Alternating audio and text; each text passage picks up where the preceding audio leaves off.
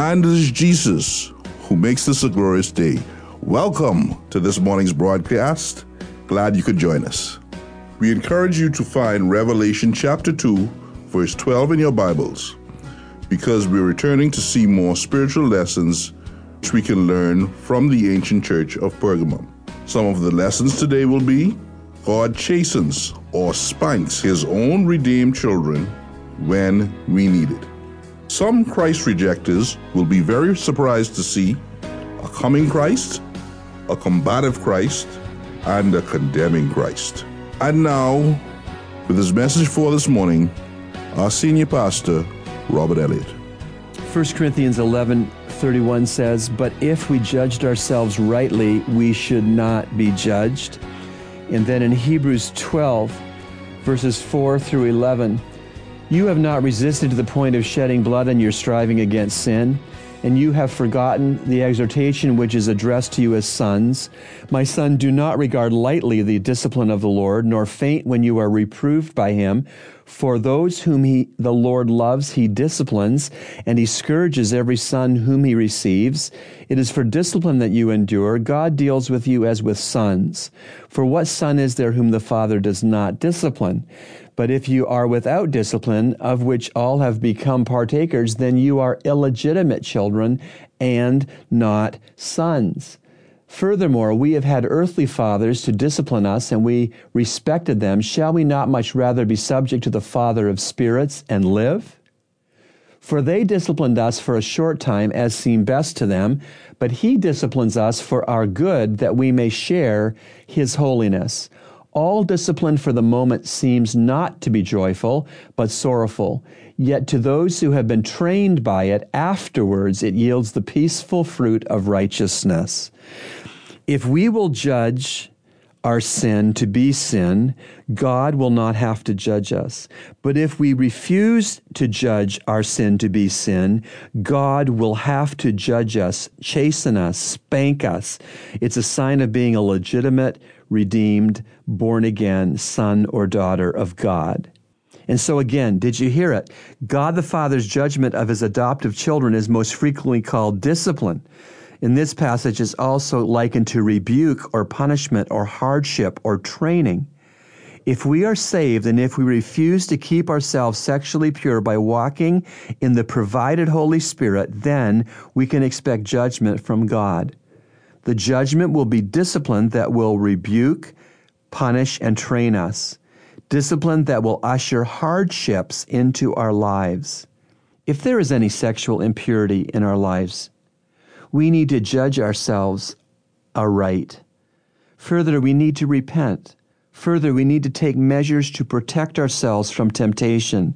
Further, we need to bring ourselves into accountability regarding this area of our lives.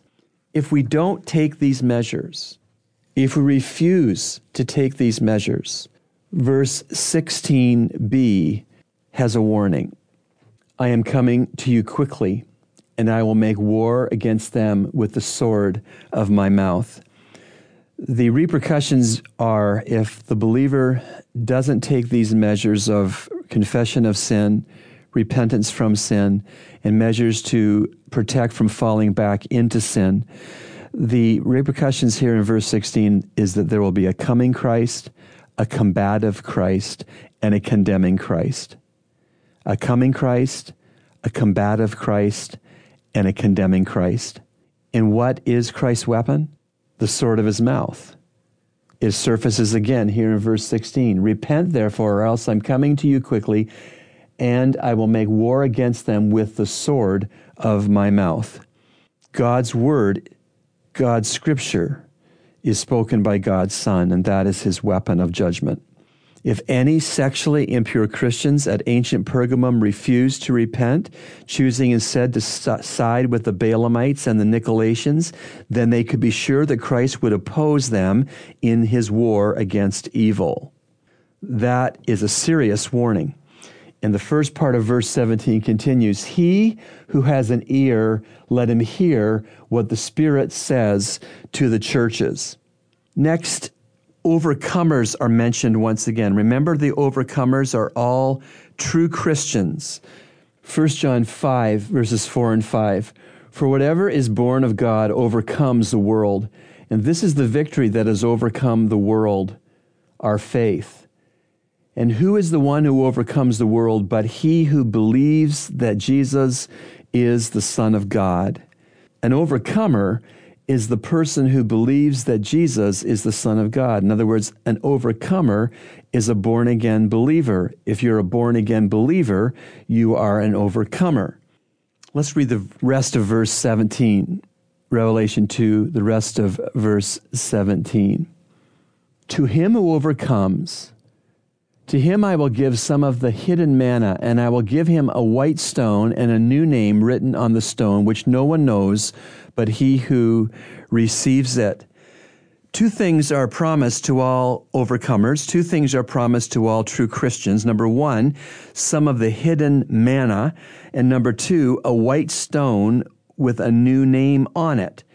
So what are these two future blessings that the overcomer is to expect, that the believer in Jesus is to expect?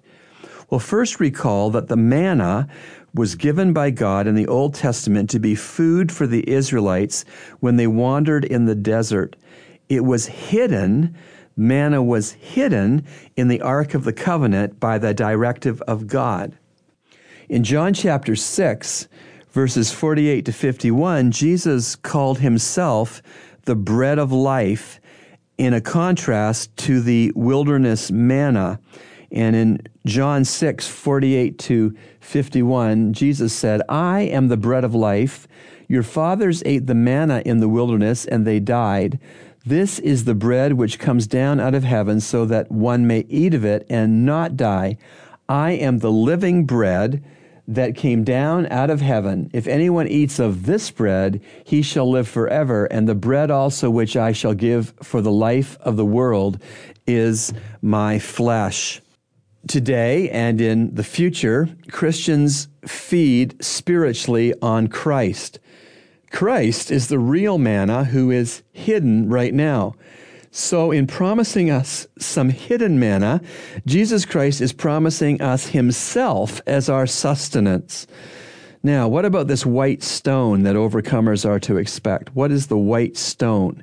Well, what the white stone is has been debated by good Bible students. It could mean, one, the white stone used to vote for acquittal in a trial. Believers are acquitted in Jesus, justified by God's amazing grace. So it could be that. Or two, the white stone given to the winning athletes in ancient Olympic Games. It was part of the prize for winning, and it served as an admission ticket into the winner's celebration. Could mean that. Or three, the white stone called the tesseron. The tesseron was an admission pass into certain idol worship that went on in ancient Pergamum. With the tesseron, the worshiper knew the secret name of the idol being worshipped that day. So those are three possibilities. But whatever the background of the white stone is, we do know this, and I'm quoting Dr. Tom Constable of Dallas Theological Seminary, quote, "The Christian's white stone is his or her pass to heaven and the marriage supper of the Lamb. The name on that stone is Overcomer, or the equivalent. It is unknown to others in the sense that others are not overcomers." End of quote.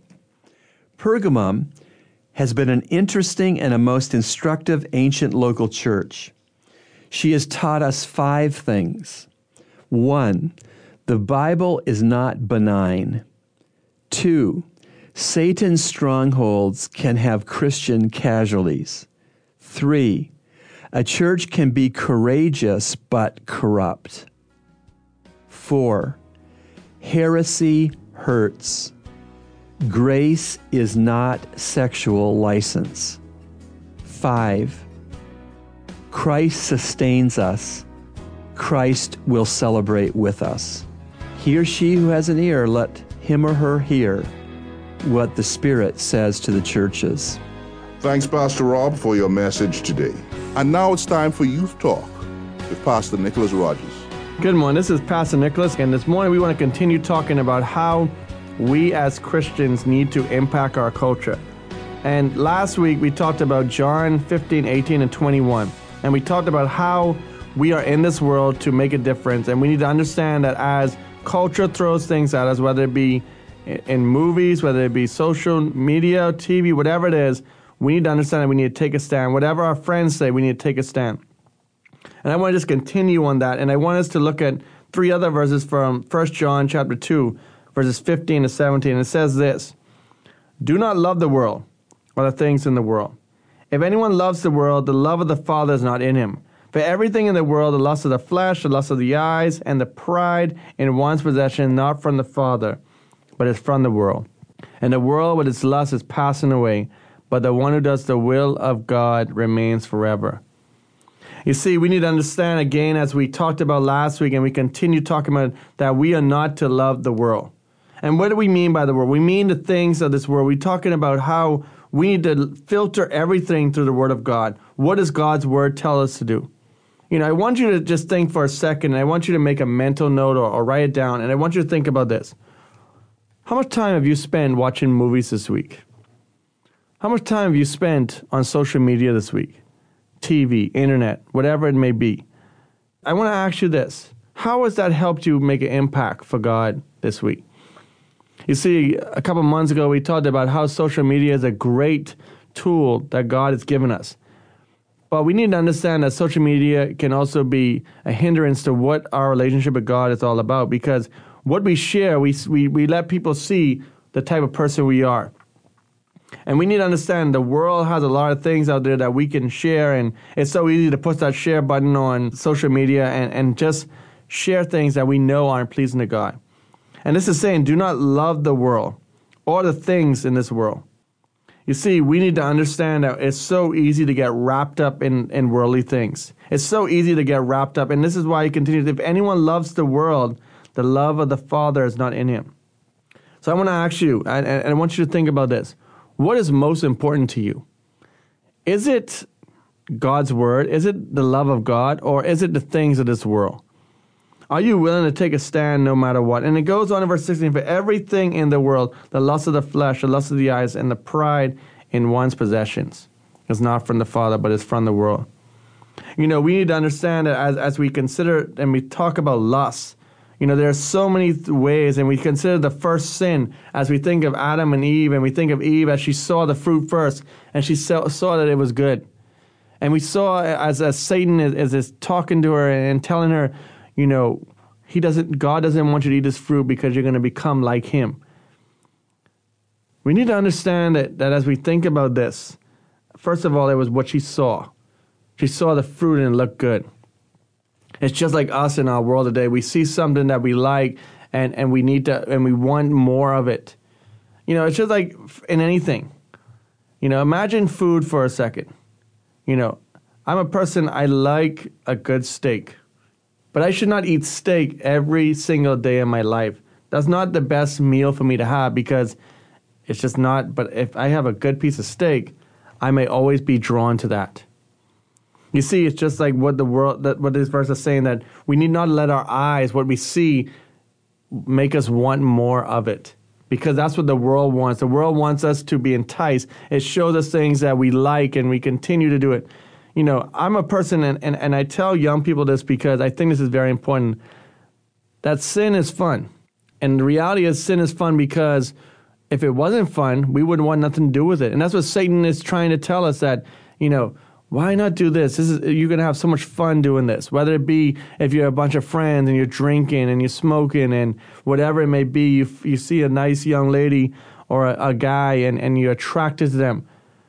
There's nothing wrong with seeing someone and saying that person looks nice or whatever, but it's what we do with those after that. Do we lust? Do we want to see more? For a young person, a young guy listening, I know that pornography is something that a lot of people struggle with as that, again, it's the lust of the eyes. They see something and they want more. And again, this is of the world. The world is just in bringing us in and enticing us. As like I said, as you think of social media, you can go online and you can see so much stuff that the eyes would be drawn to. But we need not to let that control us. And he said that the pride in one's possessions. You see, we live in a world where we look at other people's things and we say, you know what? I would like to have that. I want some of that. And I think that that's our problem today, that we have become so caught on what the world is offering, where we as believers, we want the best. We want the newest thing on the market, when we need to consider what's going on around us. How can this impact people with the Word of God? How can this impact people into a relationship with God? And in closing, verse 17 says, and the world with its lust is passing away, but the one who does the will of God remains forever. You see, we need to understand this morning, as we consider the lust, that to consider that this is just lust that we have, but the one who does the will of God remains forever. You see, as a believer, we are called to do things that are pleasing to God. And we need to understand that the will of God remains forever. Lust will pass away. Things that we want, they're going to pass away. It's just like, for an example, when you consider every year a new iPhone, a new Samsung phone comes out, a new gaming system comes out, we always want the newest thing on the market. You see, because they don't get it right the first time. But when we consider God and His Word, and we consider what God's will for our lives, He gets it right the first time. He gets it right at the time that whenever He reveals to us what His will of our lives are. And we need to be seeking after God to know the will of our lives. And it says this, but the one who does the will of God remains forever. So I want you to consider this. What is it that you are pursuing? Are you pursuing things that are not going to bring satisfaction for the rest of your life? Whether it be electronics, whether it be movies, whatever it may be? Or are you going to pursue Christ and let Him control everything? Whatever He wants you to do in your life, you're going to follow, because that is what will remain forever. And now, today's ministry spotlight. Well, this morning I'm grateful to have in the radio studio with me Dr. Marlene Heiler. Good morning. Good morning. God has used Dr. Heiler to co-found the New Providence Classical School in Nassau, and she is also a trained professional Christian counselor, and she's just an easy person to talk to, too. And I appreciate that.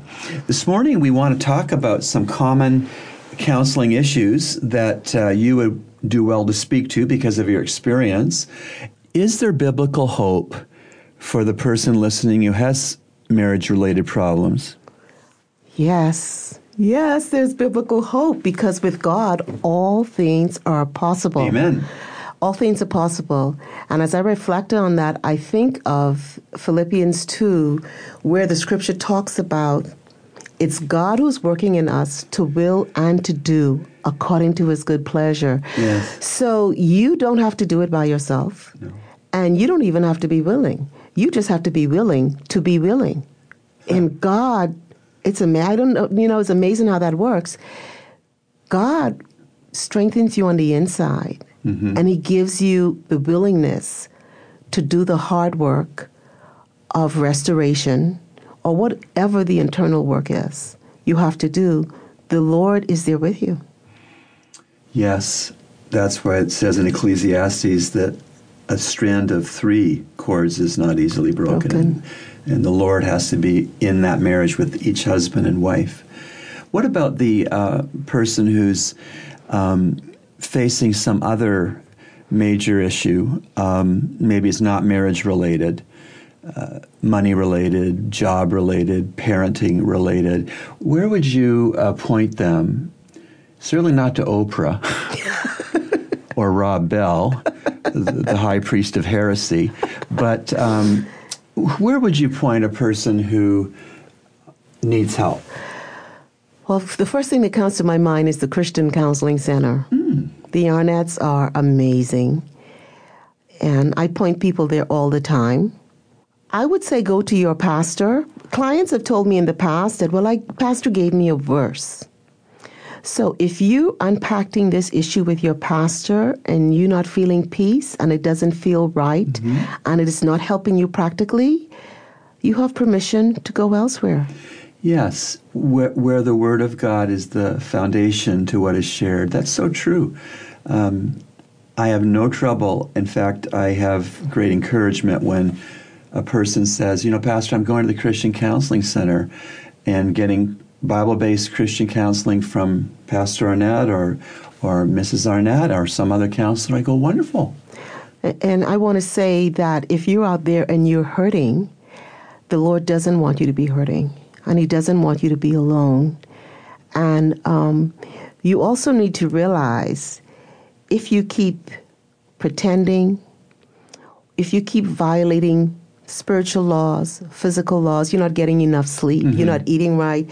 You cannot violate biblical laws, natural laws, relationship laws, and keep being whole. You can't be whole. And so you're going to hit a wall financially or physically or in your relationship. Somehow the pain is going to show up.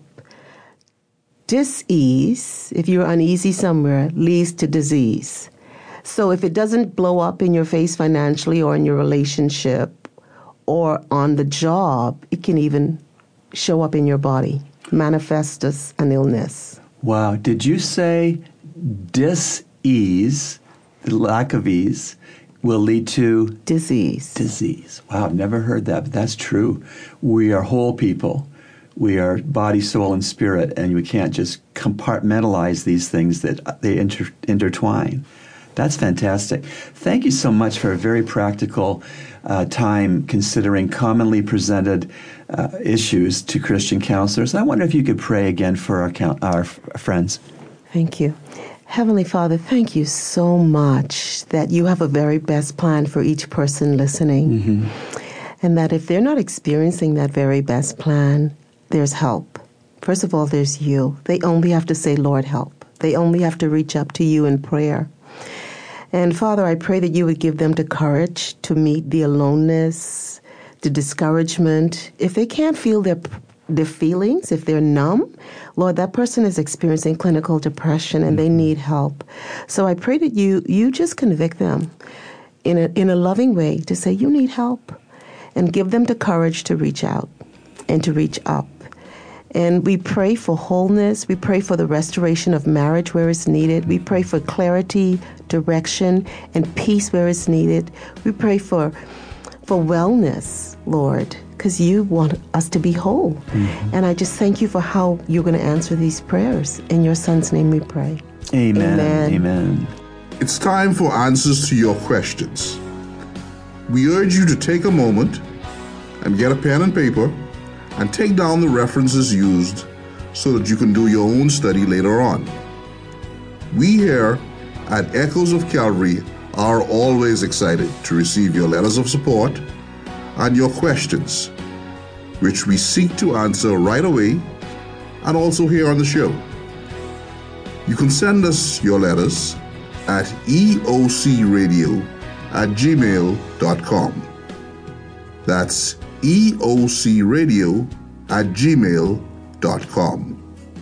Today, Pastor Elliot draws from Carl Laney's excellent book, Answers to Tough Questions. This book was published back in 1997. And once again, here is Pastor Robert Elliott. I have a question based on Acts chapter 2, verse 41. So then, those who had received his word were baptized, and there were added that day about 3,000 souls. The question is, were there enough pools and reservoirs to baptize 3,000 people in Jerusalem during one day? Well, there were 8 large pools in Jerusalem during the first century period. In addition, there were hundreds of Jewish ritual pools. 48 of these ritual pools have been excavated just south of the temple area. And there were plenty of pools available to baptize new believers in Jerusalem. I have a question based on Acts 3, 19 and 20. Repent, therefore, and return, that your sins may be wiped away, in order that times of refreshing may come from the presence of the Lord, and that he may send Jesus the Christ, appointed for you. Question. Would Jesus have returned and set up his kingdom if the Jewish people had repented? It seems likely that if the Jewish people had repented at Peter's preaching, there might have been a very short church age. But Peter was not locking himself into a time schedule for prophetic events. His point is simply that there can be no blessing until the Jewish nation changes its mind about Jesus. Jesus will not come bringing the blessings of the kingdom apart from Israel's repentance. You've been listening to Echoes of Calvary, a radio ministry of Calvary Bible Church, Nassau, Bahamas. Our morning worship services are at 8 a.m. and 11 a.m. in our sanctuary located on Collins Avenue. We encourage you to join us. Feel free to write us at eocradio@gmail.com. That's eocradio@gmail.com or P.O. Box N1684, Nassau, Bahamas. And remember, everyone needs a Savior.